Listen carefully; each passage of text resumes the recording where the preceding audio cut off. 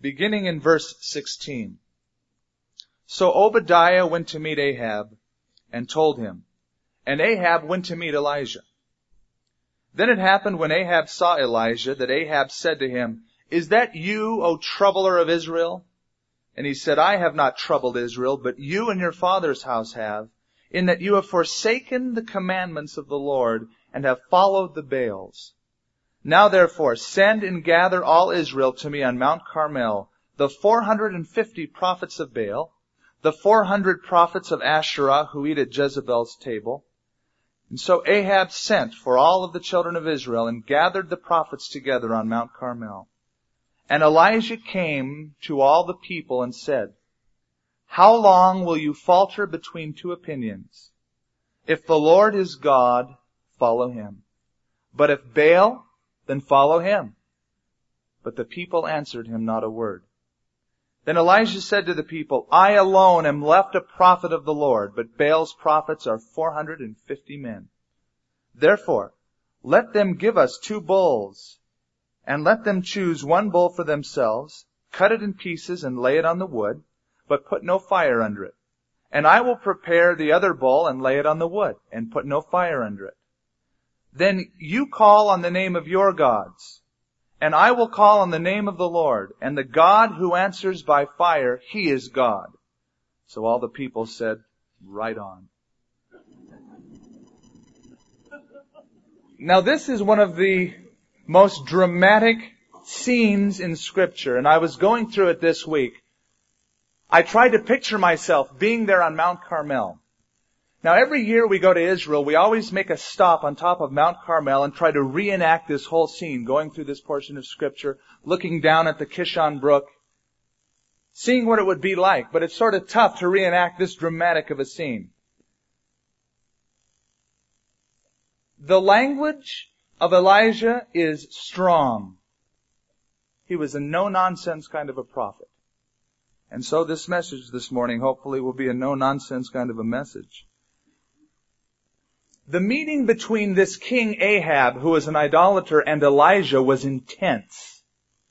For on one hand, Ahab the king married Jezebel and brought the whole nation into idolatry. He had a grip over the people as they served false gods. And on the other hand, Elijah, this bold prophet of God, who really didn't care much what people thought about him as long as he was speaking the truth. He was the kind of person that cared more what God thought about him than what other people thought about him. And he was willing to stand up and say it like it is, in the midst of a dark nation that had fallen into idolatry. Now, Elijah wasn't that popular of a person. Even the priests in the temple down in Jerusalem didn't like Elijah. Nobody really liked him. He was too cut and dry. He didn't gloss over things enough. He just said it like it was. And it was impossible to misunderstand Elijah when he spoke. You know, one time I had a professor say, when you preach, don't preach just so that you can be understood, but preach so that it's impossible for you to be misunderstood. And that was Elijah. He just said it like it was, standing up before the world. Now, in these first few verses, 16 and 17, I think that there's tension for Ahab as he sees Elijah. Because Elijah was the only person that stood up to him. And I'm sure that as he saw Elijah coming with that bold look on his face, old Ahab had an Excedrin headache.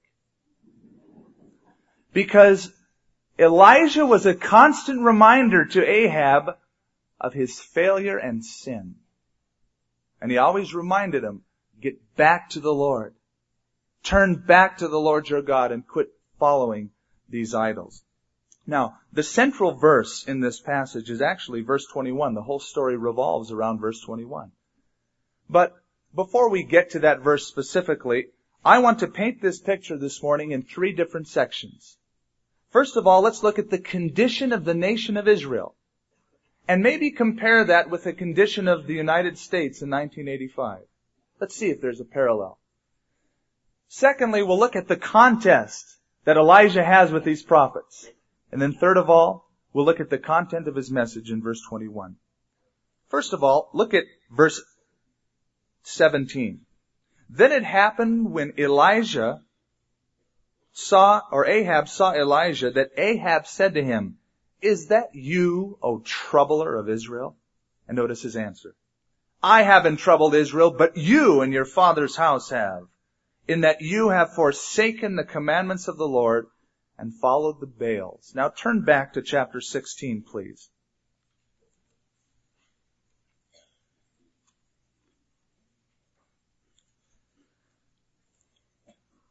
Let's see a little bio of this man named Ahab.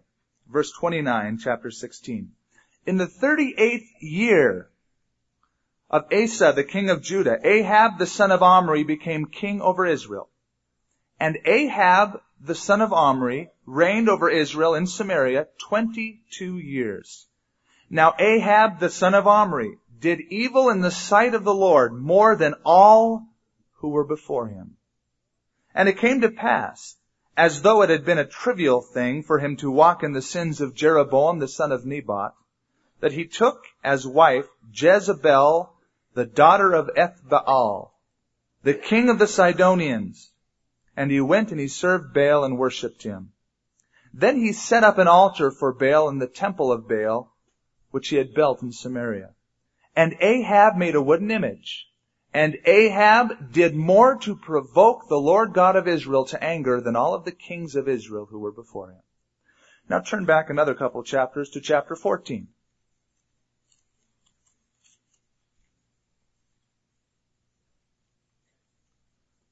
Let's look at the nation as a whole, verse 22.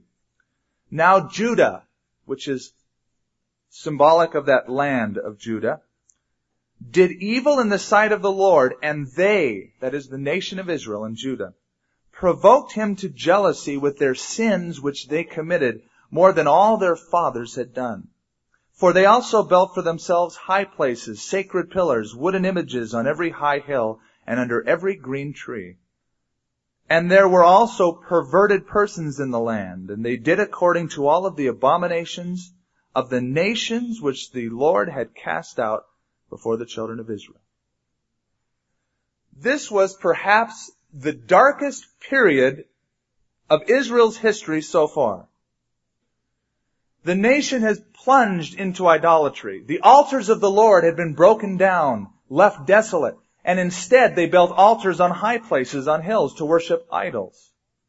And they built underneath trees little altars where they would burn incense to their pagan gods. Much like India today, if you were to travel there, it would look much the same today as Israel looked then. A nation given over to idolatry. Now the nation of Israel had degenerated from the intent that God originally planned.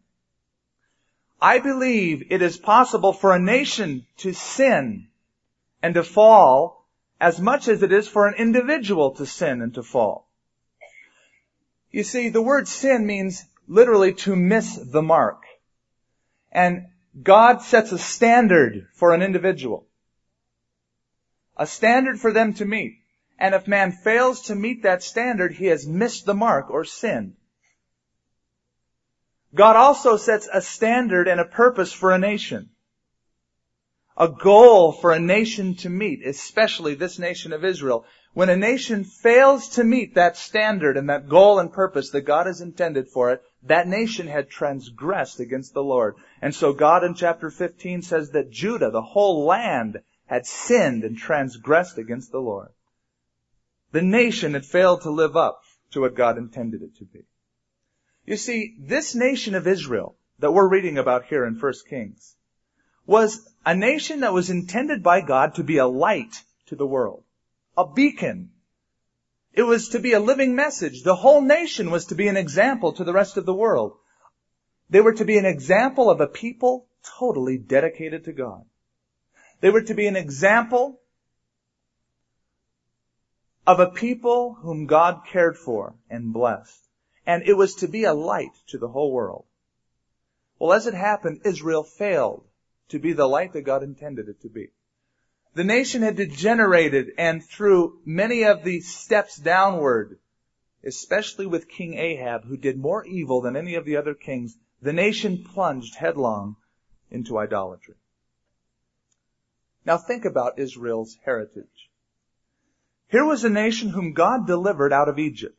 We all know the story. We've gone through it several times. They were in bondage to the Egyptians. At first, the children of Israel, when they went into Egypt, were about 70 people. When they left, they were 2 to 3 million. God had multiplied them. And God delivered them out of the bondage of the Egyptians, took them through the desert for 40 years and cared for them, and led them into a new land, the land of Canaan, the land of Israel, and says, I'm giving you this land. This was a nation established by God. God gave them a land. God was to be ruler and king over them. While they were in the wilderness, and as they went into the land, God gave them what is called the tabernacle. The tabernacle was the center of the whole nation. The tabernacle was the worship of God. And all of the 12 tribes camped around this structure. And so what you'd have is the tabernacle, and you'd have 3 of the tribes on one side, 3 of the tribes on the other side, 3 on the other, and 3 on the other. So that when an Israelite walked out of his tent in the morning, the first thing that he saw was the cloud of God hovering over the tabernacle. It was a reminder to him, as that was the first thing that he saw, that God was the center of the national life of his people Israel. God was to be at the beginning, the very center. And their whole life centered around the worship of God. They had graffiti on everything. Holy graffiti. God said to write the law of God on the gates of their homes, on the fences, on their clothes, like holiness unto the Lord. And all of the graffiti that was around their homes was worship to the Lord and praise to God. In their school system, their only textbook was the Torah, the law of God. They educated their children with the law. But what happened? Israel degenerated from that place. What had happened is this. The people of Israel started wanting to become like the nations and the world around them. They said, we want a king who can rule over us like all of the other pagan nations have a king. We don't have a king. All we have is God leading us. It's not good enough. We want a real king with a real crown and a real throne like all of the other nations. And so, God gave them Saul. It wasn't his original intention. They had forsaken the Lord and asked for another king. God makes that clear in 1 Samuel. Then after that came David, who reigned righteously before the Lord. Then came Solomon. And as the kings began to progress, the nation started turning into idolatry. They started setting up other forms of worship. Until we get to this guy named Ahab, who was the most wicked king in all of the world. Israel started out right. Israel started out with that high ideal, but now they've degenerated from being the light, from God being the center of their society. God was not really the center anymore. Now, here's a lesson. There is always pressure to conform to the world around you. Israel felt that pressure. They said, we want to be like everybody else. And there is always pressure for us to be like the world around us. And if anyone dares stand up for morality or righteousness or truth, they're mocked. Oh, you're old-fashioned. And Israel didn't want to stand up. They said, we want to be like the rest of the world. And they began to conform to the nations around them. So, what God did was that He sent messengers, prophets like Elijah, that we read about in 1 Kings 18. And He sent prophets to turn the people of Israel from their path of destruction. The prophets would say, turn away from your sin, turn back to God. God doesn't want to destroy you, but you're placing yourselves under judgment. Turn back. And you know what their response was? Oh, get off of it, prophet. You old-fashioned prophet. You're so narrow-minded. Don't you know that we have new standards today? New morality. We're not like we used to be. And they mock the prophets of God. And so we have the sad story of a nation established as the light of the world who went downhill and degenerated and placed themselves under the judgment of God. Now, God has given us history that we can learn from it. But unfortunately, many times we fail to learn the lessons that are intended to be learned from history. And history often repeats itself. I remember when I was a kid and I'd look at certain traits in my father, and I love my father very much. But there's always certain traits that you see in someone that you're close to and you go, when I grow up, I'm never going to be like that. I don't like the way he said that or did that. I'm not going to be like that. And then you grow up and you find that you have the same traits that he had. History often repeats itself. Now, what about us? Is there a parallel in the United States? I believe that there is. Let me give you a brief rundown. Our founding fathers who came to this nation sought to establish one nation under God. Totally under God. And they knew what the word God meant. It didn't mean just a deity. It was the Father of the Lord Jesus Christ.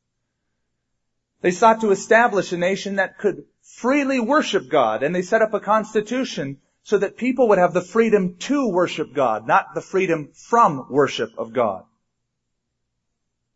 And they set the nation with the constitution so that people could be free without the tyranny of a king so that they could worship. And now our courts are ruling God out of our national life. And now they're seeing the Constitution as the freedom from worship of God instead of the freedom to worship the Lord. And with all of the legal expertise, we have degenerated from the place that God intended us to be. There's a book I recommend to you called The Light and the Glory by a man named Peter Marshall.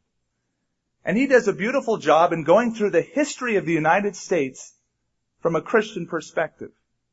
And he believes that God inspired Columbus to come over to this nation to seek a nation with the freedom to worship and established by God. And that God inspired the writing of the Constitution. And he does a beautiful job of how the founding fathers came over here and God established the nation. And how that the United States was actually to be a light to the world. A beacon. A nation that had the freedom to worship God. And you know what? It worked. For years, people have looked at the United States. And as they look at the United States, it's been a beacon of hope to them. A lot of people have sought to come over to the United States to be free and because of the opportunities and so forth. Now today, although our coins say, "In God we trust," it's become a lie. It's become a mockery. Our coins say, "In God we trust." But as Larry Norman says in one of his songs, your money says, "In God we trust," but it's against the law to pray in school. It's become freedom from worship of the Lord. We've degenerated from that place. At one time, the Bible was the textbook in our first public schools. Now you can't utter a prayer, bring your Bible in and read it. Freedom from worship of God. We all know the statistics about abortion. Skyrocketing. We're becoming like the nations around us. Now here's a statistic you probably haven't heard. This is going through the courts right now. If a woman decides to have an abortion, which they call a non-entity, it's not a real person because it's not born yet. If during that abortion, that little non-entity lives longer than they intended it to, I don't know exact time, maybe over a half an hour before it finally dies, those parents or that woman can claim that non-entity as a dependent on her income tax.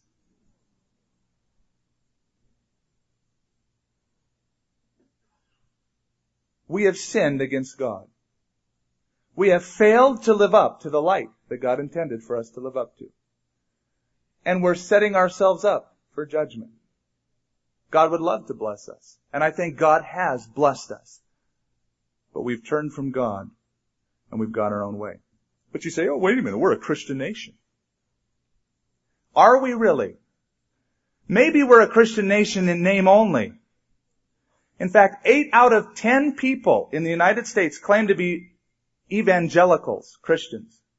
Yet less than half have ever read the Bible.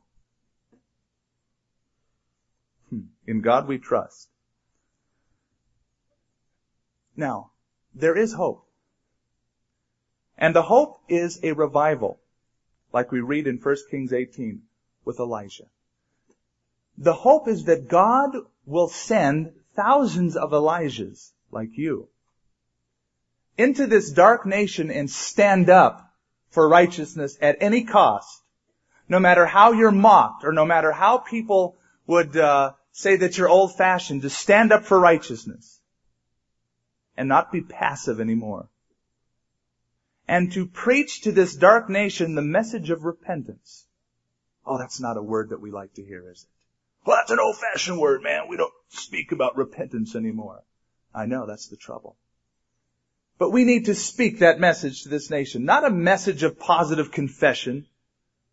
Not a message of raising the self-esteem of the individual. But a message of repentance toward God and turning their lives back to Jesus Christ is the hope for this nation. In fact, God said, if my people who are called by my name will humble themselves and turn and pray and seek my face and turn from their wicked ways, then I, the Lord, will hear from heaven, I will forgive their sins, and I will heal their land. That's the hope. The nation of the United States is much like the nation of Israel at the time of Elijah. But thank God that He sent messengers like Elijah into their midst. Now, let's look at the contest between these people, Elijah and the prophets of Baal. Verse 19. Now therefore, send and gather all of Israel to me on Mount Carmel, the 450 prophets of Baal and the 400 prophets of Asherah who eat at Jezebel's table. So Ahab sent for all the children of Israel, gathered the prophets together on Mount Carmel. And Elijah came to all of the people and he said, how long will you falter between two opinions? If the Lord is God, follow Him. But if Baal, then follow him. But the people answered him not a word. And Elijah said to the people, I alone am left, a prophet of the Lord, but Baal's prophets are 450 men. Therefore, let them give us 2 bulls, and let them choose 1 bull for themselves, cut it in pieces, lay it on the wood, but put no fire under it. And I'll prepare the other bull, and lay it on the wood, but put no fire under it. Then you call on the name of your gods, and I will call on the name of the Lord. And the God who answers by fire, He is God. So all the people answered and said, it is well spoken. Now, picture this scene. In the morning, thousands of people are coming from everywhere to come on Mount Carmel. Mount Carmel had always been a high place of ancient worship for years. And the king's up there, and Jezebel's up there, Elijah's up there, the prophets of Baal, prophets of Asherah, and all of the people of Israel are ascending this mountain to see this contest that they're hearing about. What's going to happen? So Ahab summoned all of these people, and they're coming up there, and Elijah gives them a challenge. On one hand, it's all of the people of Israel, undecided. There's also the prophets of Baal. The king also is with them. On the other hand is Elijah, who stood alone, all by himself, standing alone with God. The scripture is full, actually, of people who stand alone for God. Joseph, Daniel, people who stood alone for God. But Martin Luther said, with God, one is a majority. And we're going to see here that one is a majority as far as God's concerned. And Elijah knew it all throughout this contest. Now remember, Elijah was accused by Ahab of one who stirred up the people. What are you doing, you troubler of the people? And in reality, the Word of God always does stir up things, doesn't it? When a person dares to stand up for the truth in the midst of darkness, it's going to stir up some people. They're not going to like it. People are going to be stirred up. And Elijah is like a bright light in the darkness. And you know what happens if you turn on a room that's been dark, you turn the lights on? All the rats scurry toward the corner. That's what's going to happen here. All of the rats are going to scurry toward the corner because they're scared. Now, he challenges them to make this sacrifice. And the challenge was fair because Baal was the solar god, the god of nature. And they looked to Baal for their heat, for their sun, the storm god as well. And so this is fair. Hey, if your God is really the storm god and the sun god, he could ignite a fire and consume the sacrifice. And the God who answers by fire, he will be God. Now, verse 25. Elijah said to the prophets of Baal, choose one bull for yourselves, prepare it first, for you are many, and call on the name of your God, but put no fire under it. So they took the bull that was given them, and they prepared it, and called on the name of Baal from morning until noon. Quite a long prayer. And they said, O Baal, hear us. But there was no voice, and no one answered. And they leaped about the altar which they had made. Quite a show they're putting on for Elijah. They are howling and screaming and working themselves into an emotional frenzy, which is always characteristic of idolatry. But no answer. Nothing's happening. Now in verse 27. So it was noon. Now, this is important because noon was considered the height where the sun would be at its strongest. And since Baal was the god of solar energy, noon was the best time for Baal to do something. Now it was noontime and Elijah knows this. So Elijah mocked them and he said, cry louder, for he's a god and either he's meditating or he's busy. Or he's on a journey, a vacation. Or perhaps he's sleeping and he has to be awakened. So they cried aloud and they cut themselves, as was their custom, with knives and lances until the blood gushed out on them. And so it was, when midday was past, that they prophesied until the time of the offering of the evening sacrifice, but there was no voice, no one answered, no one paid attention. Now Elijah's hassling them. He's taunting them. And I don't know that that's the best thing to do. Remember, this is the way of Elijah, not the way of Christ. But Elijah's sort of confident. He had a sense of humor. He's playing with these people. And they're making a big, yell. And he goes, hey, cry louder. He's taking a siesta or something. Has to be woken up. Maybe he's taking a vacation somewhere and, you really got to get his attention. And he's playing with them. He knew it was going to happen. And as they're, crying louder, he's just saying, yeah, go ahead, make my day.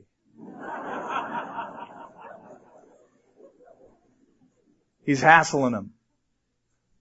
And so they begin to cry louder. They begin to cut themselves with lances and so forth. But it says, no voice, no one answered, no one paid attention. Elijah knew that nothing would happen because he knew that false gods can do nothing for a person. You can cry to false gods all that you want and they can't help you. Paul spoke about this period of history and he said this, professing themselves to be wise, they became fools and they worshipped and served the creature rather than the Creator who is blessed forevermore. They became fools by worshiping these other gods and forsaking God. Now everyone has a God. I believe that every human being has a God. Whether he says he's an atheist, an agnostic, a Christian, or whatever, he has a God. His God is the master passion of his life. Whatever he devotes himself to primarily is his God, although he might not call it that. He enshrines that God in his heart and he worships that God, the primary passion and desire of a human being. Now, in ancient times, they'd give names to their gods, like Venus, Baal, Molech, Mammon. We're too sophisticated these days to give names to our gods. But it's the same kind of a thing. Now, the god of sensuality and sexual pleasure was Venus, the goddess of love. Now, a person today won't say, I worship Venus.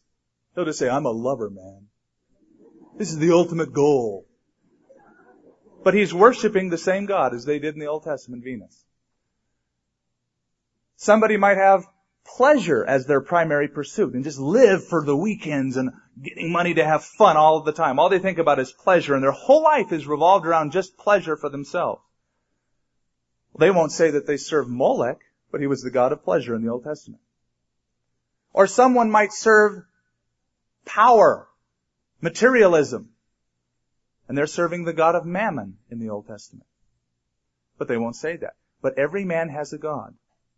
The problem is with these gods is they can't help you in times of trouble like we see here. You can cry to them all day and all night and they won't help you.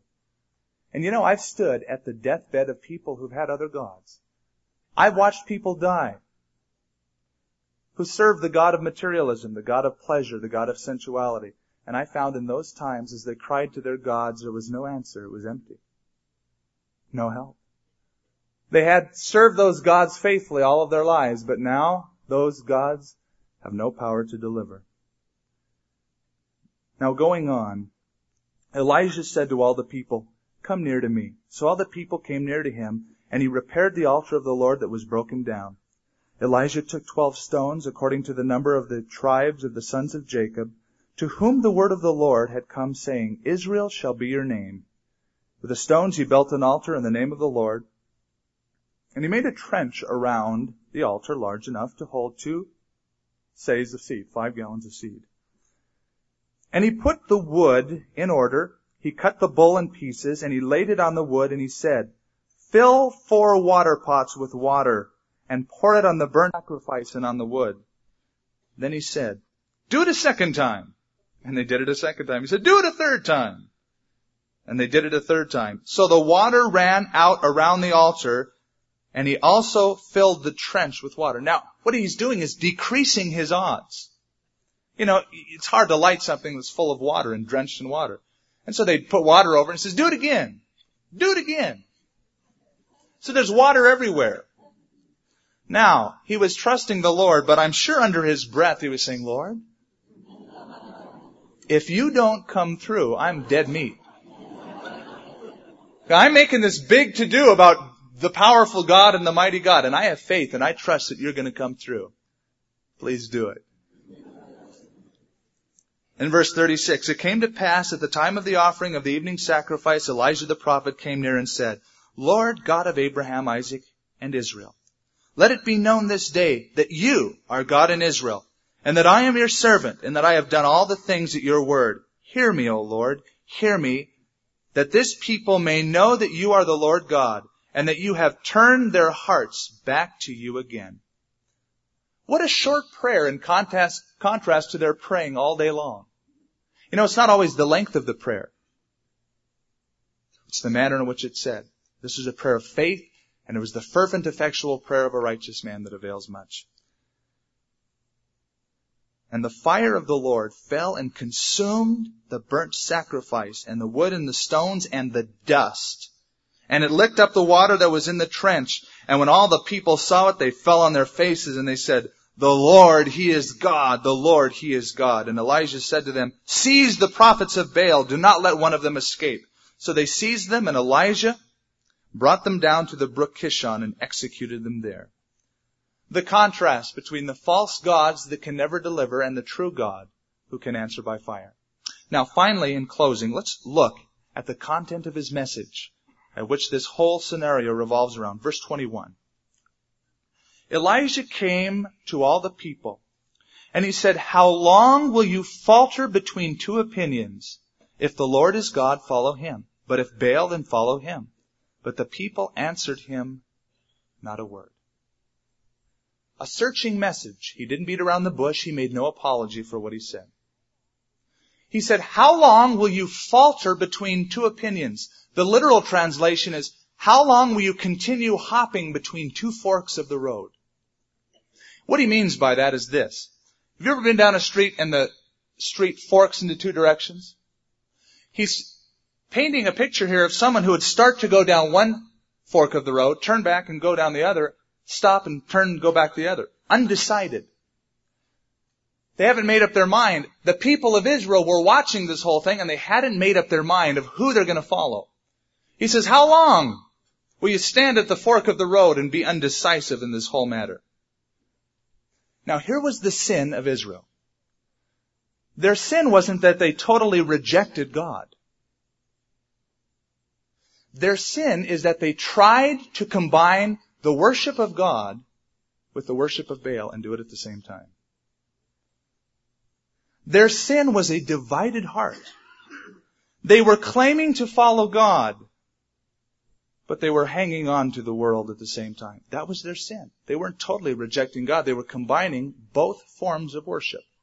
Hopping between two forks, being undecided. And you say, well, why is that a sin to have a divided heart? Because in the Old Testament, God demanded total, absolute worship from the heart. Hear, O Israel, the Lord is one God, and you shall love the Lord with all of your heart. And the nation had a divided heart, claiming to follow God, but still hanging on. So, he says, how long are you going to hobble between two forks in the road or two opinions? The nation had degenerated. The people were undecided. Elijah is saying, make up your minds. Today, whom you're going to serve. Take sides. Decide if you're going to follow the world or if you're going to follow the Lord. Quit straddling the fence. That's his message. How long will you falter between two opinions? If God is the Lord, then follow him. But if he's not the Lord and Baal is really the Lord, then follow him. Make up your mind and choose sides. There's three groups of people here. Follow this with me closely. There's the 450 prophets of Baal, the 400 prophets of Asherah. There's King Ahab. On the other side, there's Elijah. Both of them are totally sold out to what they're doing. The false prophets are sold out to serving their false gods. Elijah is sold out to serving the Lord. And you know what? In a sense, I admire these people, these priests of Baal, because they are serving their God with full passion and fervor. They are following their false gods with all of their hearts and all of their lives. And I admire Elijah. He's following the Lord with all of his heart and all of his life.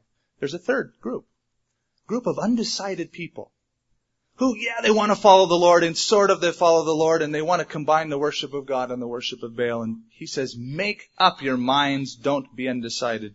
Choose today. I'd like to read you what G. Campbell Morgan says, commenting on this. He says, I look at the men who are sinning hard in this world and I admire them. I have a great deal more hope of winning that man who serves the devil well than the man who stays halfway between God and the devil and does not know which to serve. Oh, the passion that men are putting into sin. I personally believe it's greater blasphemy to claim to have a relationship with God, but then to not live for him, than it is to say, I don't believe in God, I want nothing to do with him. At least those people are honest. The greatest blasphemy is to say, I'm a child of God, and then live in sin. The undecided multitudes, he says, how long will you go between two opinions? Now, the U.S. has degenerated, and we should pray for them, not just condemn them, but stand behind them and pray for revival. But the people that I'm dealing with today are the undecisive people. I realize that today I'm probably speaking to three groups of people, mostly to one group of people. Most of you are following the Lord. Full on. It's great to have you around.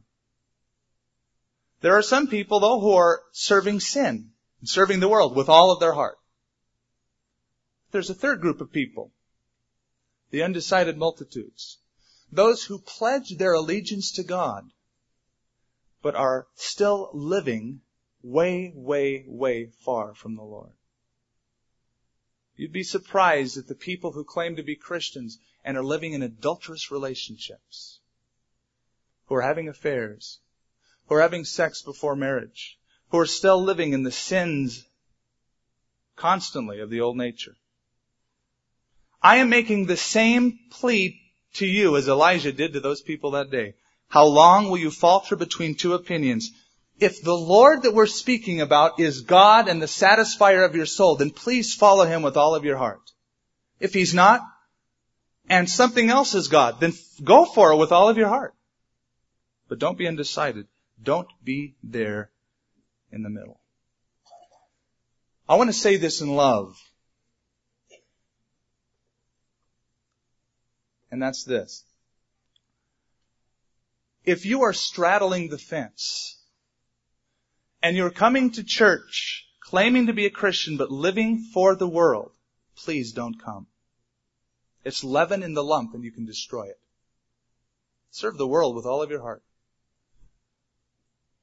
But I ask you instead to make up your mind and decide who you're going to serve. Is it going to be the Lord? Then do it. Follow Him. If it's not going to be the Lord, then follow the other gods. You see, Jesus said that. If you're not for me, you're against me. He didn't say there's a gray area. Either you're totally for me, or I say you're totally against me. There's a multitude who says, oh, I'm not against God. I believe in God and all that stuff. But yet they won't totally follow the Lord with all of their hearts. They're still straddling the fence. If you're not for me, you're against me. If you're not for the Lord, you're not a Christian. If your life isn't in pursuit of God, don't claim to be one. And that was the message of Elijah. As tough, as hard as it was, but he made no apology for it. He didn't try to weasel out of it. He said it like it was. So, I ask some of you, how long will you falter between two opinions? How long will you continue to come to church and feel smug hearing messages and singing songs and not giving your life over to Jesus Christ? Do it today. Turn over to Him. God is trying to tell you that you need to follow Him with all of your heart because He is the Lord, so pursue Him. Otherwise, pursue the world with all of your heart. But take sides was the message of Elijah. And I encourage you today to turn your life to God. I want to close with one tiny quote. Calvin Miller wrote a book, 3 books, The Singer, the Song, and the Finale. And in his opening chapters, one of his opening chapters in his first book, he says this: decision is the key to destiny. God, can you be merciful and send me off to hell to lock me in forever? No, pilgrim. I will not send you there. But if you chose to go there, I could never lock you out. I couldn't keep you from going. To be undecided is to be decided this morning. You're saying, well, I'm just undecided. No, then you're decided. Because Jesus said, if you're not for me and you're not making your stand with me, Jesus said you're against Him. Those, not my words, that's what He said. He has already divided the line. Choose this day, as Joshua said, whom you will serve. Father, with great delight, we serve you. We pursue you, Lord, with all of our hearts. And yet, Lord, there might be those people who are undecided. And Father, I feel that you've laid on my heart that there are people who are faltering between two opinions, trying to go down 2 roads at the same time. And you're speaking to them. You're telling them, knock it off. Let's not play games. It's now time for you to turn your life over to me. Father, I pray that you just begin to touch those people right now in our congregation this morning who would be faltering between 2 opinions. Help them now to make up their minds.